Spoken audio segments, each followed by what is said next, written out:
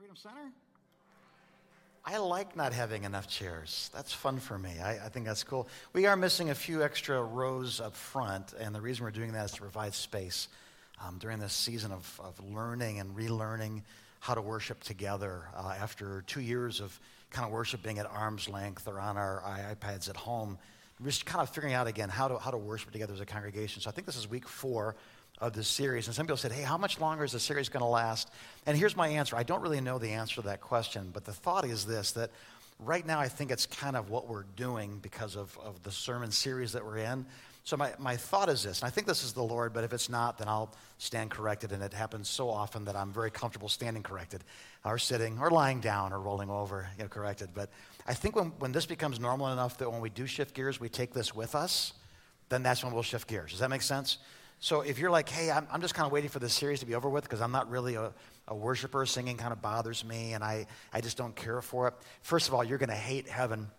But I get it because it's not my thing or whatever. I get it. But I see this. I'm not like waiting for the last person in this room to get it before we'd be waiting here all the time. But I think that sense of this is who we've become now, where we don't have to, like, wrong phrase, but gin it up. We don't have to, now everybody come to that, like it just happens. So I'll say this, that the sooner this becomes who we are, the sooner we'll move on. And knowing what's coming next, if I were you, I'd pray this lasts a really long time. Because after this, we're going to learn about like serving each other, loving each other really well. And boy, there's so many things that stand between my wounded heart, if you will, and perfectly loving mankind. How about you? So like think of this. It's like they put the mask over your face, they say breathe deeply. That's where we are right now. After that comes the cutting. So prepare to bleed. Amen. Aren't you glad you came to church today? So I do want to say, as you open your Bibles to Romans chapter 1, verse 16, we're going to start there. I want to say good morning. I have to write it down now. Graham Blank, Pastor Jim and Carrie Parkin in Mississippi. I'm sorry, that was just a Yankee thing to do, wasn't it? Down in Mississippi, our house campus there. Genesee County Jail. We're so glad that you're joining us today. WSNL Radio 600 AM. Online and live stream are all a part of this throughout various places. So good morning, Mom. Good to see you down in Florida where it's warm, and we all hate that it's warm there. So I will say one last thing. If you're like encouraged because it's warm outside now and you're like, hey, it's spring, welcome to Michigan. First of all, I'm glad that you've decided to move here. But second of all, remember this phrase. Just because the Lions are good in the preseason doesn't mean the Lions are a good team. And just because it's warm in March, it doesn't mean it's spring, right? So we have to be resilient people because we're Michigan folks. Somebody say amen. So let's get into Romans chapter 1, verse 16. I'm pressing the button, and nothing happened, fellas. Remember, I did this during practice right now. So tech guys, I'm pressing the button. Nothing's happening. And I'm going to leave this here for someone to learn how to you'll fix something, I'm sure, and sometime in the meantime, I'm going to use my phone because, like golf, this is the stuff that makes preachers cuss. There it is. Okay, good.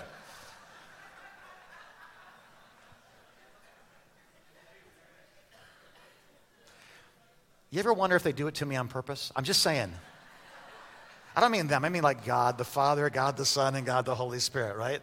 Let's just see if he's good at this yet or not. Okay, here we go. This is what Paul says. He says, for I am not ashamed of the tech team. No, for I am not ashamed. I'm not ashamed of the gospel because, why? It's the power of God. Say that with me, will you? It's the power of God. The good news of Jesus Christ, the gospel means good news, is the power of God that delivers, that brings to our door in 30 minutes or less, or it's free, salvation, being saved from our sins. But there's more than that we'll get into this morning. And salvation to everyone who believes, first to the Jew, and then everybody else. For in the gospel, in this good news, the gospel, the righteousness of God. How many of you guys know that some of us are more righteous than others? But none of us can comprehend the righteousness of God. That being right every time, in right standing, with right heart, with right motive, with right outcome, regardless of cost, being in rightness before God. The righteousness that is revealed, this righteousness of God that's revealed, a righteousness that is by what? Come on, say it again, by what?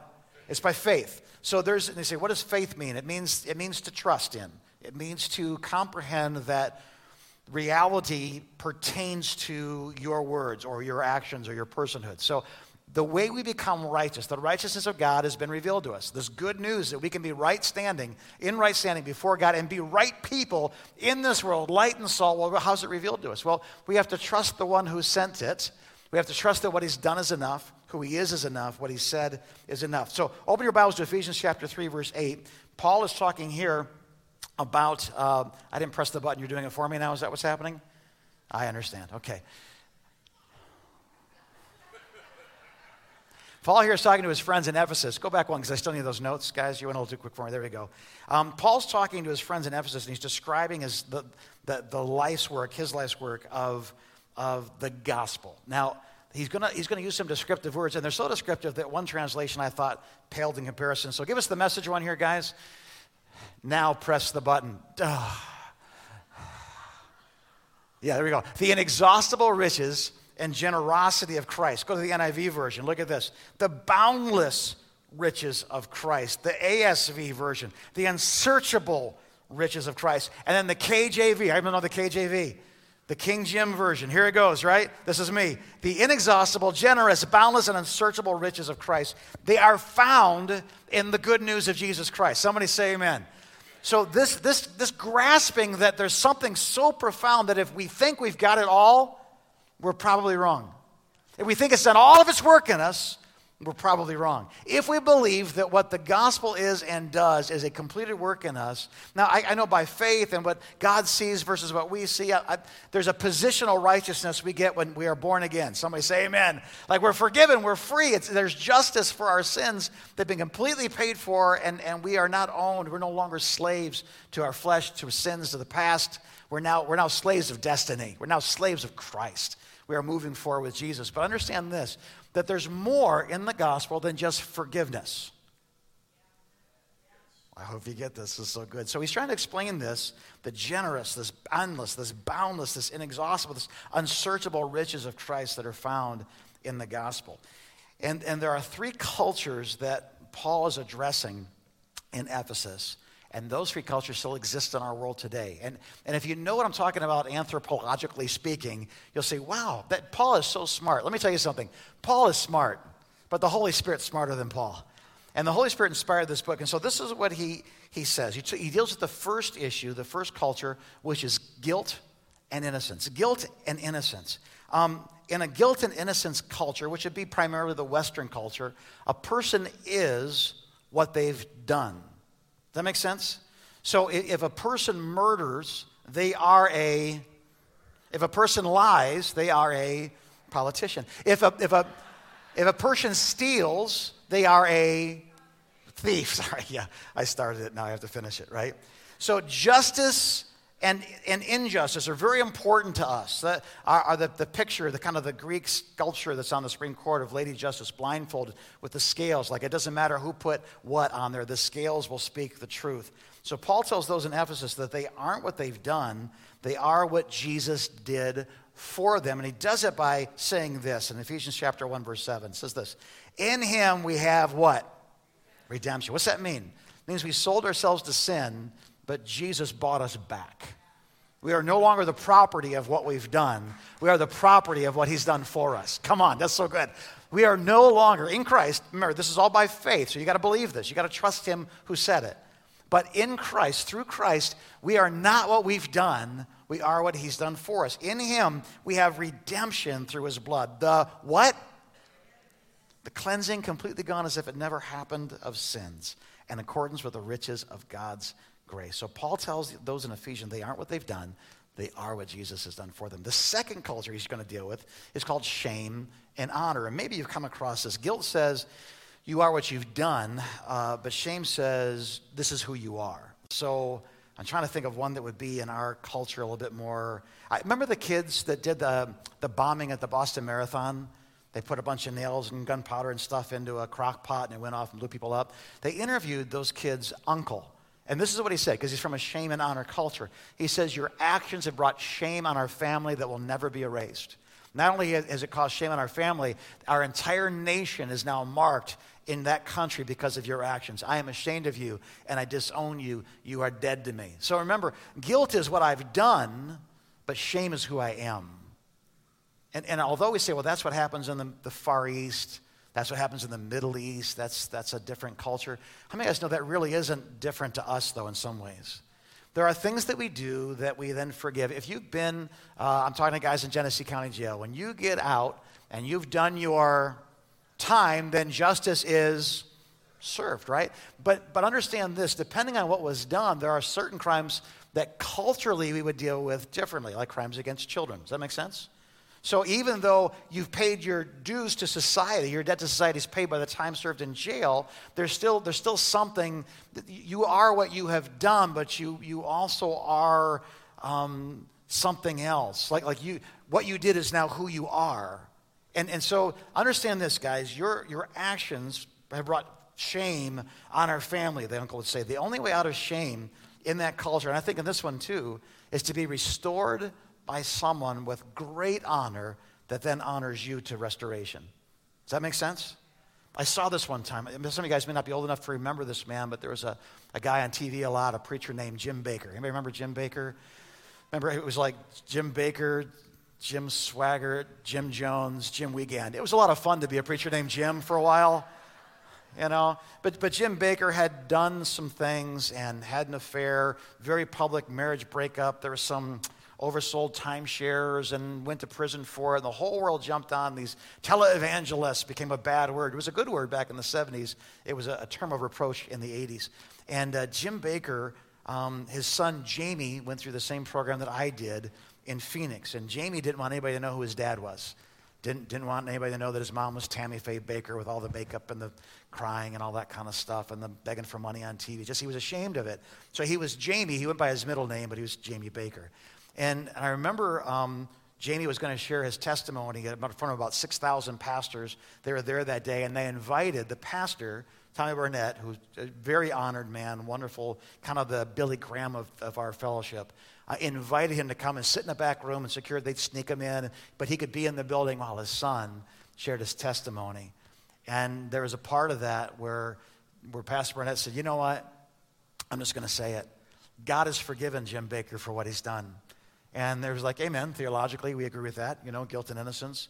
He said, tonight, I want to invite him to come out on this stage. It wasn't planned. I know the situation of the people involved. It wasn't planned. And he didn't want to go. Why is it Jim Bakker didn't want to walk on that platform in front of a room full of preachers?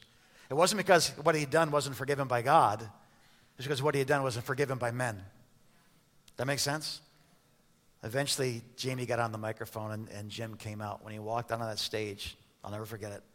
Because of the honor Tommy Barnett gave to Jim Bakker, I saw 6,000 pastors stand to their feet and give him a standing ovation as he walked in the room, and he was restored. He couldn't even turn towards the congregation. All you could see was this, just convulsing, fell into his son's arms. But from that day, and I'm not saying he's been perfect since then, but I am saying that, I saw that night the power of shame becoming honor. Does that make sense? So this is what Paul says to the shame and honor culture that's there in the room. Ephesians chapter 1, verse 4 says, for he chose us. We're a decision. We're not an obligation. He chose us in him before the creation of the world to be holy and blameless in his sight. In love. Again, what great honor is this? He predestined us for what? Adoption to sonship through Jesus Christ, and according with his pleasure and will. So in saying this, Paul says, listen, not only has Jesus' blood dealt with that part of us that was wrong, now what's wrong has been forgiven. You didn't do the time deserved. I did the time that was deserved. You didn't pay for your sin. I paid for your sin. But beyond that, and you guys got to hear me, because some of you still are kind of the worst thing you ever did. And let me tell you something. You are not the worst thing you ever did. There's that season I'm so ashamed of, those things I did that were so wrong, that relationship I blew up, that addiction season. I understand that. But remember this, Jesus didn't just save you from the wrong actions. Jesus saved you from shame. We are forgiven and we are restored into the family of God. Now, people may take a while to catch on to that, but understand this. If Jesus says you're mine, you're his. He who the Son sets free is free indeed, right? If only there were like a center that people could come to find freedom. We could call it like Freedom Center. And people would show up and we'd have to find chairs and talk about what God has done for people. So Paul has talked about this. Now the third culture is this, talks about fear and power. I've seen this firsthand in Africa. I've seen this in the Caribbean, especially in Haiti, the voodoo type stuff. Remember, guilt is what we've done. Shame is who we are that has to be dealt with. And this fear and power is like we are what the spirits allow us to be as we please them or appease them, or God help us, offend them. I've seen blood sacrifices. I've seen all kinds of just strange, I remember singing down by the beach at sunset in northern Haiti, up Cape Haitian. They're desperately poor, children starving everywhere, malaria outbreaks, just awful. And I remember as we were singing worship to the Lord, you could hear the drums beating in the background. That was the voodoo priest cursing the compound because they saw the power of God coming into the community. How many of you know that when light comes in, darkness has to flee? So they had an objection to it. Instead of people going to the shamans, instead of people going to the witch doctors, instead of people going to voodoo, they were turning to Jesus because they were losing their prominence and their livelihood because Jesus was setting people free and demons were coming out, healings were taking place, the power of God was being made manifest. Because of that, they're like, hey, no, our power is more powerful. But so they put like an evil eye on somebody, and instead of them dying, they lived.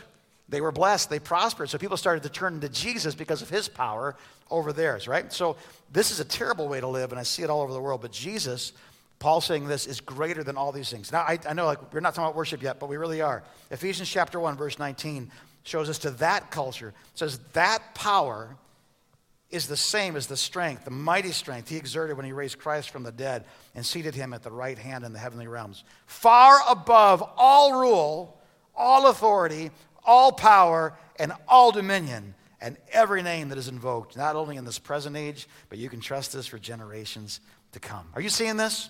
So we've got guilt and innocence. We've got shame and honor.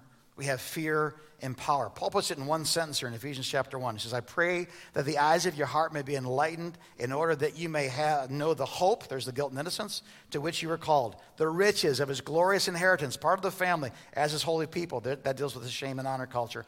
And his incomparably great power for us who believe. There's the fear and power. You get this? So we need to understand, we need to believe, we need to walk in what Jason George's book, The 3D Gospel, he calls it the 3D Gospel. So it's not just we're saved from guilt. Because we're kind of a guilt and innocent society, many of our walks with God end with guilt being dealt with, but not shame and not fear. Are you still here? Let me give you an example. I raised my hand, I said a prayer, I filled out a card, I went to a class, I was baptized in water, I attended the church. I see myself as someone who's been forgiven for my past. But when anybody tries to honor people, hey, you should come up and share your testimony. Oh no, I don't want to do that. Well, why not? God's done a glorious work in your life. Well, yeah, he has, but people still know me as the guys. People still know me as the girl that did this or blew up that or got caught doing these or... Listen, let me tell you something. What Jesus has done is not just forgiven you that which you are guilty of and made you innocent. Jesus also removes the shame by making you his. I have a sister. She's not in my life to any great extent. She's probably watching right now. Hi, Janet. And if this offends you, forgive me, but you can't reach me from where you're at, so I'm okay. But my sister Janet, she was like the roller derby queen of Eastover Elementary in the mean streets of Bloomfield Hills, Michigan, where I was raised until first grade. But I remember that sense that as long as I got to Jan, I was safe. If someone said, you're stupid, I go hide behind Jan. Why? Because Jan could beat him up. I'm going to kill you. Power. Oh, yeah? Stand behind Jan. I am resting in the shelter of her wings. The name of my sister is a strong tower, and the righteous shall run into it and be glad.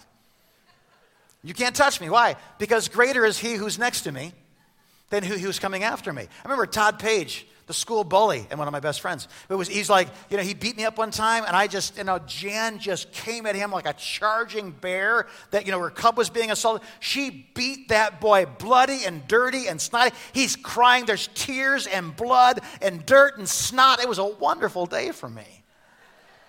Fully vindicated. But you know what? I got a little cocky. A few days later, I'm like, well, you're so stupid. Hey, you're a girl. Hey. Before there's social media, we just insulted each other to our faces. You might not remember that, but now it's all the passive-aggressive stuff. And I remember I got so snotty, and he said, listen, if your sister wasn't here right now. I said, but my sister is here right now. So what are you going to do about it? Well, I didn't know as my sister's like, he's being a jerk. She just went, kill him. Walked away.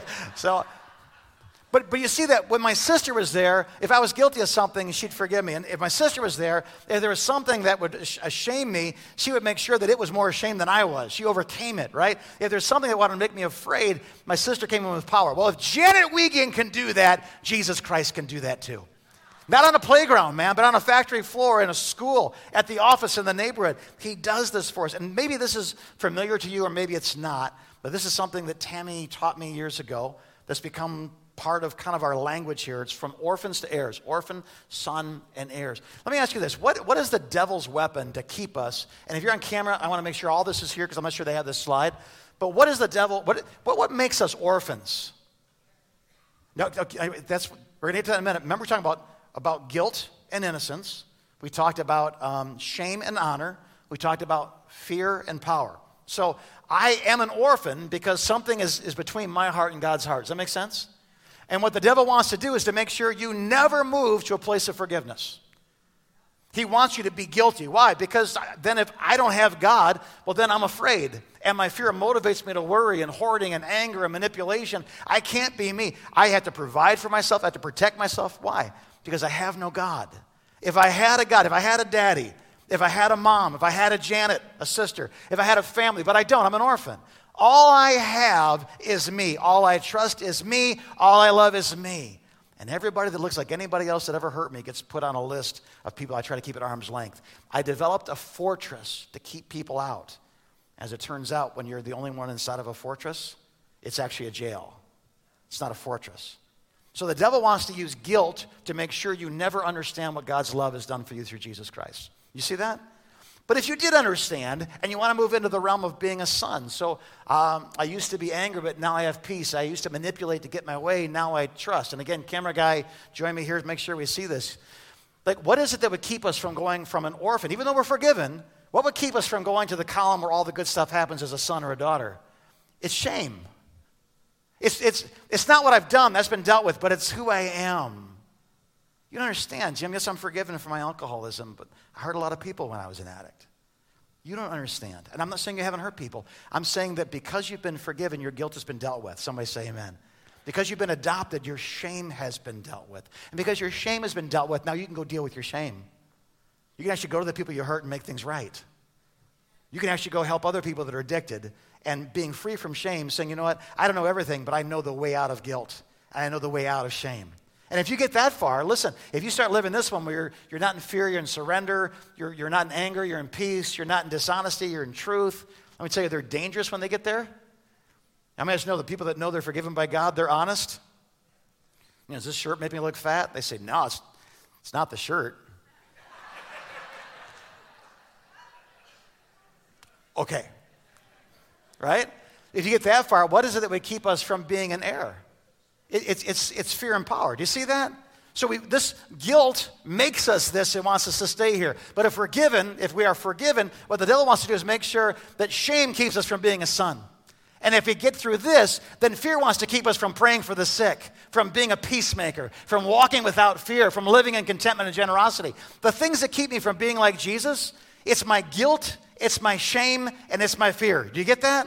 And the things that make me like Jesus is it's my innocence. It's my honor that he gives me. And it's the power that works within me to be like Jesus in this world, right? Are you getting this today?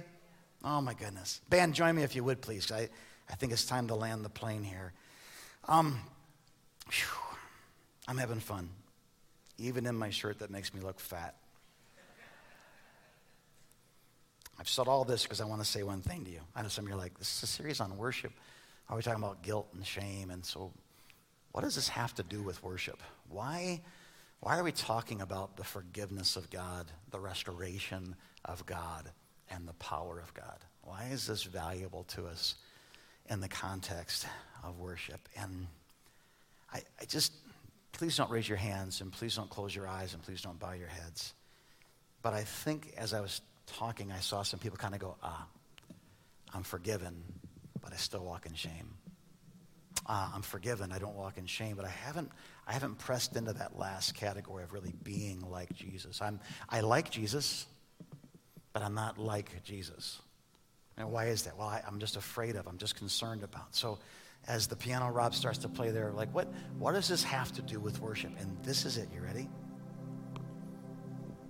We only receive the love that we believe we deserve. Can you see why this is an issue that deals with worship? When our hearts are feeling guilty before the Lord, say, come on, let's worship the Lord. You're like, well, dude, I would, but I know what I did last night. Come on, let's fill these altars. Let's praise Jesus. Probably not the best Sunday to do that. That's guilt speaking, right? So what has Jesus done with our sins? By the shed blood of Jesus Christ, dying in our place, his cross, but really it's our sin. He's dying for us. He's paying the debt. He's buying us back out of the slavery we sold ourselves into. By doing that, we can, no matter what you did last night, as long as you have this, I'm not saying, so just do it again next week and next week. I'm not saying that. But literally, if you are repentant of your sins, like, that's not who I'm supposed to be.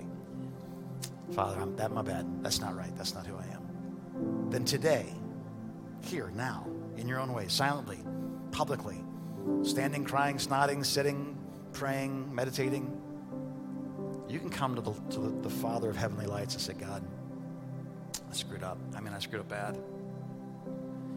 I probably owe a lot of apologies, but the first one I have to come up with is you. I sinned against heaven and earth. I sinned against you. I deserve punishment. I'm so grateful that punishment is not my inheritance. Forgiveness is. I don't have to go kill a bull or a ram or some sort of sacrificial animal. Jesus was the Lamb of God. God sacrificed. Spotless Lamb took away the sins of the world. Because of that, I can stand before you and ask for mercy, knowing that I receive it. And if you do that, there's this whole new world of being a son, being a daughter that's available to you. And what will keep you from being that is you'll say, man, I just got saved. I'm a new Christian. I haven't read the Bible. I still got a lot of fault in me. I don't really, but the things that I did and the things that the people I hurt and my reputation and my family even, I get that, guys. Listen, we've hurt people. How many, if you've never told a lie in your life, would you please raise your hand and identify yourself as a liar? You scratch your nose, Kim. You made me nervous for a second. I'm like, whoa. You can't be 9 feet tall and move. It just everybody's going to notice, So what do we do with shame? Well, Jesus died for our sins, yes. But Jesus also adopted us. Who's your daddy? I know what who's your daddy? But that one time, I am not what I have done. I am what Jesus has done for me. And if I believe that, faith to faith, moving in this, I trust that that's true, that Scripture verifies it, Paul testifies to it, Jesus died for it, I receive it, I'm going to live that reality, I'm going to believe that, then you move from an orphan, forgiven of your guilt, dealt with, adopted to remove your shame.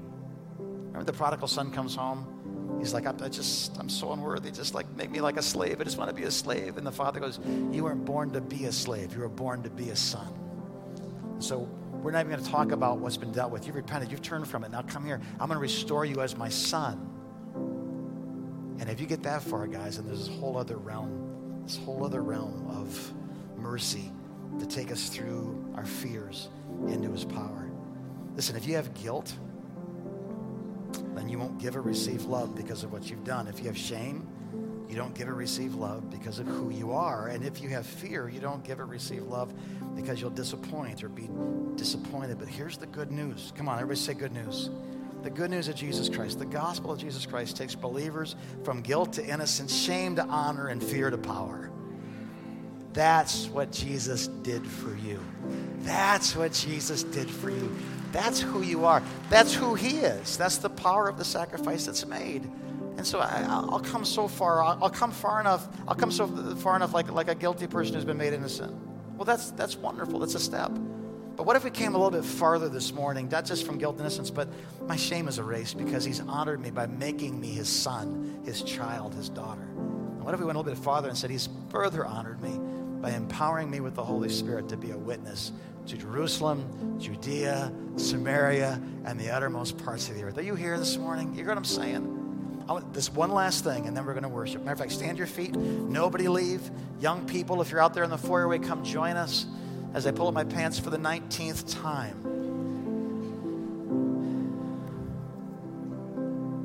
Last question. If you heard it before, just go along with it. A lot of people here that haven't heard this, and it's so important what we're doing today. There's Peter as a disciple has a certain reputation. Do you agree? If they're not going to say anything stupid, Pete.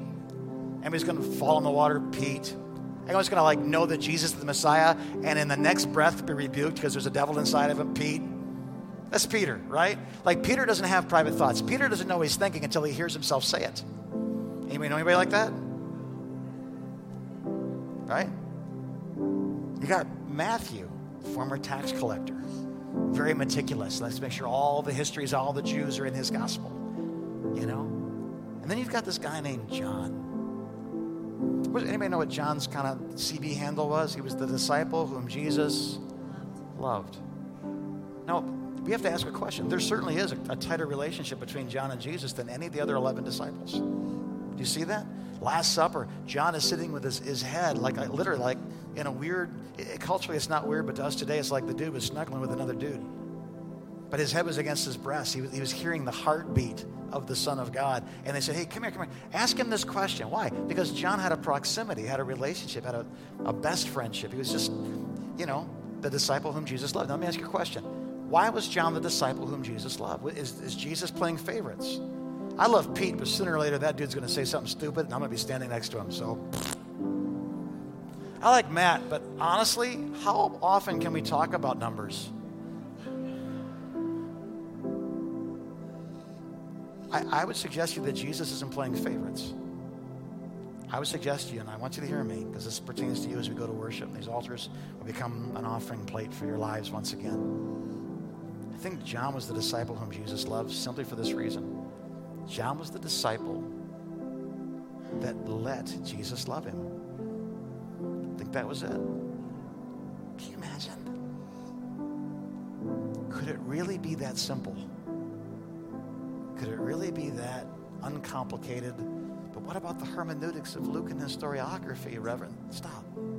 I think John was the disciple whom Jesus loved because John was the one that let Jesus love him. I can see Jesus like, hey, Pete, yeah, Lord, love you, man. Weirdo. He's a fisherman. What do you think he's going to say, right? Yeah, okay. Hey, Matthew, yeah, Lord, love you, man. You know what's funny about love? The Greek word love has 14 different delineations of it that mean all these different, and Jesus is like, dude. Which again would be a Greek word, dude. It has 14 U's in the word dude. But he went to John. John, yeah, Lord, I love you, man. Oh, hey, I love you too. Could it be that simple? Let's find out. Today's altar call is not about just having your sins forgiven and the justice of God being served.